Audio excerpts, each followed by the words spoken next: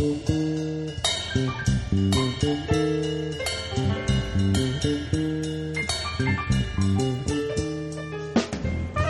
day, this is Kelly Daner with Pearls and Swine site, a site that's dedicated to bringing hope and healing to those who are caught under abusive leadership in the home or workplace or church. This is our podcast number 4, Abuse, Vindication, and the Fear of Man. My first degrees were in music performance.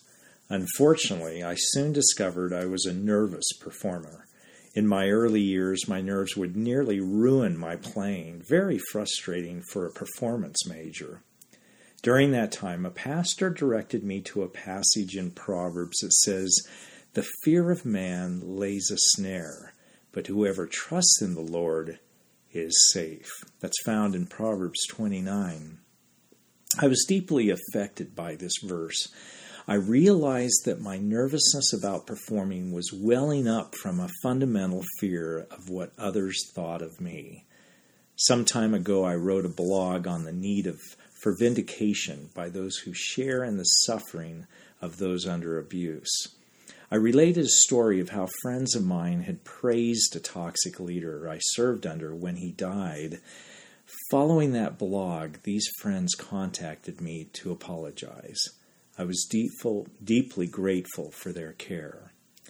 This blog is going to take another tack.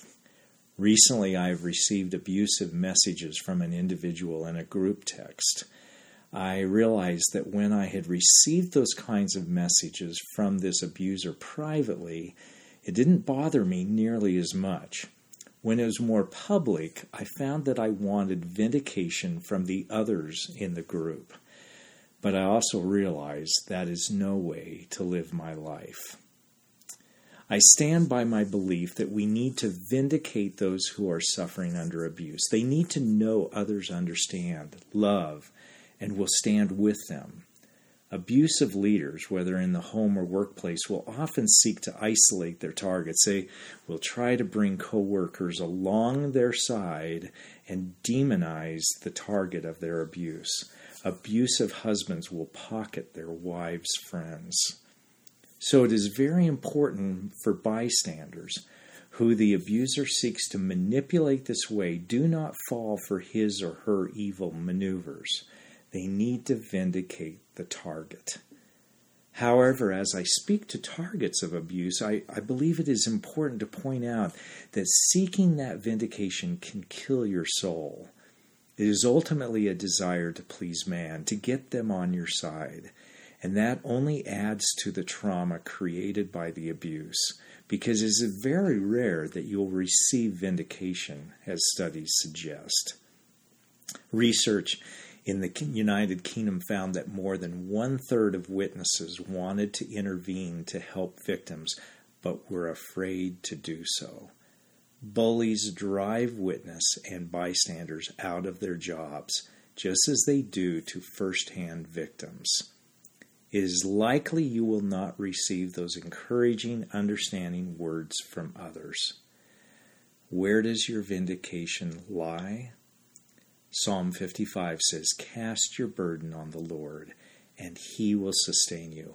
He will never permit the righteous to be moved. But you, O God, will cast them down into the pit of destruction. Men of bloody and treachery shall not live out half their days. But I will trust in you." The Lord is our vindication. And in a world that is racked with sin, we can only truly trust in His provision, in His sustenance, in His vindication. It will come. It may not be in the timing you want, but ultimately God is just, and He provides for the oppressed. His goodness is sure. If you see someone abused, support them. If you are abused, cast your burden on the Lord. He knows your suffering more than any coworker or family member. Thank you for joining me today on Pearls and Swines.